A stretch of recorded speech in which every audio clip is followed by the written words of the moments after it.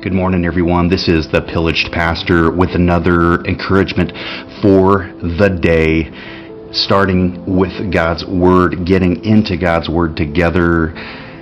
Do you remember a time in your life when you really didn't know where to start? When you opened your Bible and you were thinking, shoot, I don't really have a plan. It was before you knew of a reading plan in the Bible, perhaps, but you would take your Bible and maybe randomly just open it and hope that by chance or providence God would lead you to just the right passage that would speak to you. And a lot of times he did. He would speak, to you, and you were like, wow, that's so cool. Like, why is that? Like, can you do that today? I mean, is that the way we should approach the Word and the Word, or God speaking to us through His Word, by His Word? And so we're going to talk about that. I think there's some rules. If we want to go into God's Word and we want God to speak to us through His Word, I think there's some, things to take into consideration. So that's what we're talking about today as an encouragement. And so grab your coffee. I've got, again, my Turtle Dove coffee from Dunkin' Donuts ready to go. And stay tuned. Are you ever afraid to get up and go look in the mirror and afraid of what you're going to find or what you're going to see? That was me this morning. That's me like every morning. Shoot. So I want to take us to Psalm 145 and receive encouragement from the Word, and then talk about a few principles as to how we should approach God's Word. If you are a broken pastor, if you have been in ministry and are now out of the ministry, sometimes our default is everything has to be study, study, study.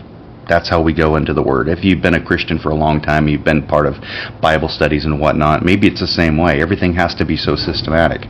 But does it really have to be systematic every single time? I beg to differ. I think actually systematizing our study is definitely good for Bible study, but is it always good for God to actually speak to our hearts? I think the trash man's out there this morning. So, Psalm 145, the Lord is gracious and compassionate. He's slow to anger and rich in love. The Lord's good to all. He has compassion on all He has made.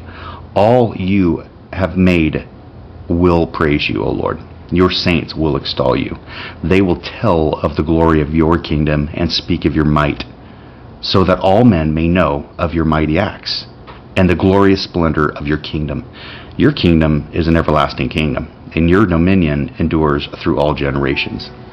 The Lord is faithful to all His promises. And I like this part right here, actually, and loving toward all He has made. The Lord upholds all those who fall. He's going to uphold all those who fall and lifts up all who are bowed down. What's that about? I think that speaks of this reverence of God and this humility. Like this humility. This maybe in falling, it could mean a lot of things, but to me here, like how that speaks to me is like, I've fallen. I know that you have as well. I've fallen time and time again. And we can be confident that in falling, in being humbled, I've fallen, yet God had to, keep pushing my face in the dirt until I was humbled. Because sometimes we fall because of sin, and He has to just sit there and just keep us until we actually experience the sorrow, until we experience the pain perhaps that we've caused other people, until we relent, until we will just it's kind of like I don't like this picture, but I watch a lot of those kind of like Bad Boys, 911, what is it, what do we used to call it? I know that you know what I'm talking about. It's called Bad Boys. Anyway, where the police officer has somebody on the ground and they're all wrestling. There's like 12 guys wrestling one guy. And it has to be that way, right? One guy's got his knee, one cop's got his knee in the guy's back, and he's still struggling, and they're trying to get the handcuffs on. They finally get the cuffs on, but the guy's still struggling, and he's, yelling out, "Ow, ow, you're hurting me, but he won't. They're like, "Just sit still, just stop fighting. And the guy's like, "I'm not fighting it, you're hurting me." And hey, maybe sometimes he's not fighting and sometimes he is. But that's the picture anyway that comes to my mind when, we're running from God. And God tracks us down and has us pinned down until we just stop fighting him, until we just calm down. And we're the ones, when we're struggling and fighting against God, at that time, we're the ones that hurt ourselves. Why is God hurting me? I don't think that's the case. I think we're hurting ourselves by fighting against God. And in this case, right here in this passage, why that speaks to me is the Lord upholds all those who fall, and lifts up all who are bowed down, come to that point of surrender. The eyes of all look to you, and you give them their food at the proper time. You open your hand and satisfy the desires of every living thing. The Lord is righteous in all his ways, so he's always going to be in the right. And I remember talking with someone who didn't like that. They're like, I don't want to surrender to God and give my life to God, not because I don't believe in him, but I don't like that he's always right and he's going to always win no matter what. And that made this person, that man, angry at God. The very fact that God is always in the right. But that individual also didn't have a good relationship with their dad. And I really think they viewed God very much like they viewed their dad. They were angry with their dad. They were, and it went on. That hostility went on for years and years. And that hostility then also because the guy's dad was a believer and loved the Lord, but had treated his son, pretty awfully. And so basically, I hate my dad, and so I'm not going to serve my dad's God, even if my dad is real, and even if God is real. I don't like them. And in the case of God, like, he's always right, and I don't like that. And so there was all of this, hostility, but nonetheless, God is always right, but he's also always compassionate and merciful and forgiving and gracious. He's not like an earthly father. He doesn't fail. He doesn't sin. He doesn't lie. He's not, going to leave your side like an earthly parent might leave your side. And so the Lord is righteous in all his ways and loving toward all he has made. He's loving. The Lord is near to all who call on him. He's always near to all who call on him in truth. He fulfills the desires of those who fear him.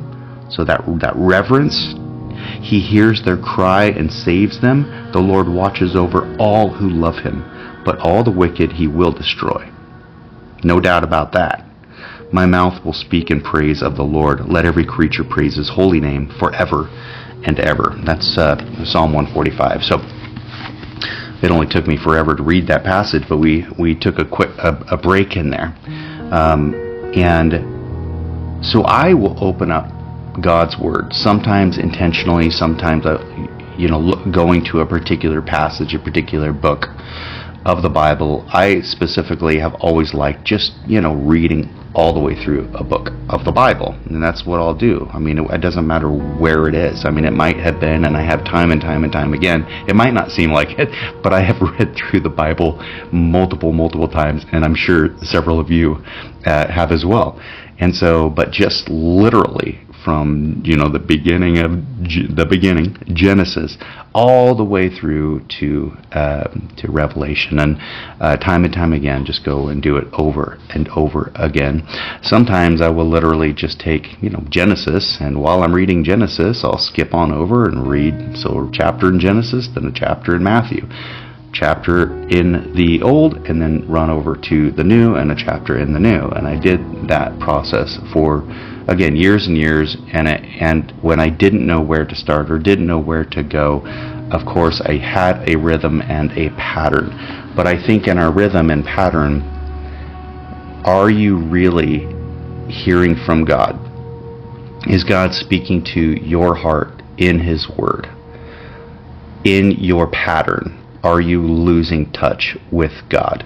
When you go to read a passage in the Bible, are you just trying to get it over with?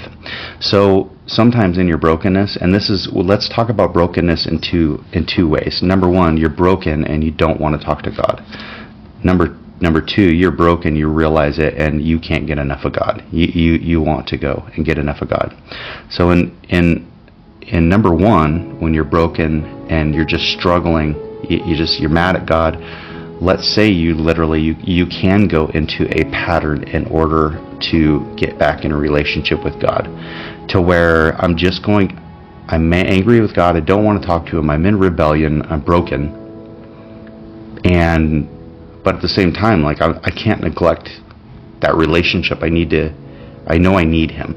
If you have any sort of inclination, like in your brokenness, in your rebellion, in your being when you're in a distraught place, but you're angry with God and you don't want to be with Him, if you're still thinking about God and you still even want to go into the Bible, that's a great sign. I mean, that is evidence that He's right there with you. That's evidence that, He's planted something in you that you can't ignore. And so if that is there and you're broken, maybe that does start with just pattern reading, or going back into a pattern that you've once, I'm just going to go in Book of John, read a passage, or read the chapter, or read a verse, or whatever it might be, and you might do that. And that just is like you opening up just a little bit of the door. You're just kind of opening up the door. You might not even be peeking in the door just yet. You might have your head down, but you're opening up that door. You're willing to take that step. And that's awesome. And then there's that other part where maybe you're broken, but you're hungry for God and you're going after Him. So you've already opened the door all the way and you're looking for God. Okay, that would be the other extreme in brokenness. You open up the door and it's wide open, and you're literally expecting that every time you get into the Word, no matter where you're at, God is going to speak to you. You expect that He's going to speak to you, and you're wanting to hear from Him. You're not going into the Word necessarily. You're not going into the Word to study the Bible, but you're going in to specifically hear from Him. So if that passage, the way we read that passage, and something stood out to me, it's something that I needed to perhaps, God needed to communicate to me. But there's all kinds of wonderful things that you heard in the passage today that God was saying to us. And so especially in a relation, I love the compassion, the mention of always, praising Him. But these qualities, even though we had some strong qualities in there too, like, hey, the wicked He will destroy. Like that's a that truth is real, just like boom, like, hey, I'm compassionate, I'm loving, I'm merciful, I'm there to lift you up, but I'm also going to destroy the wicked. So there is, you can't take one and not the other truth. You have to accept them all.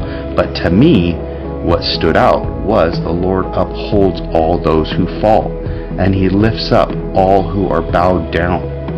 And He does. And if we go back to our police analogy, which I don't know if that was a good one or not, but literally when the guy stops fighting, okay, we're going to lift him up now, and yeah, we're going to throw him in the back of a police car, but it's at his point of surrender that they then lift him up. And I think that God isn't necessarily aggressively. I think some of us He aggressively tracks down and tackles us. Have you ever felt like God tackles you? You're running from Him, you're doing your own thing, and you hit one wall after another, and one bad thing after another goes bad,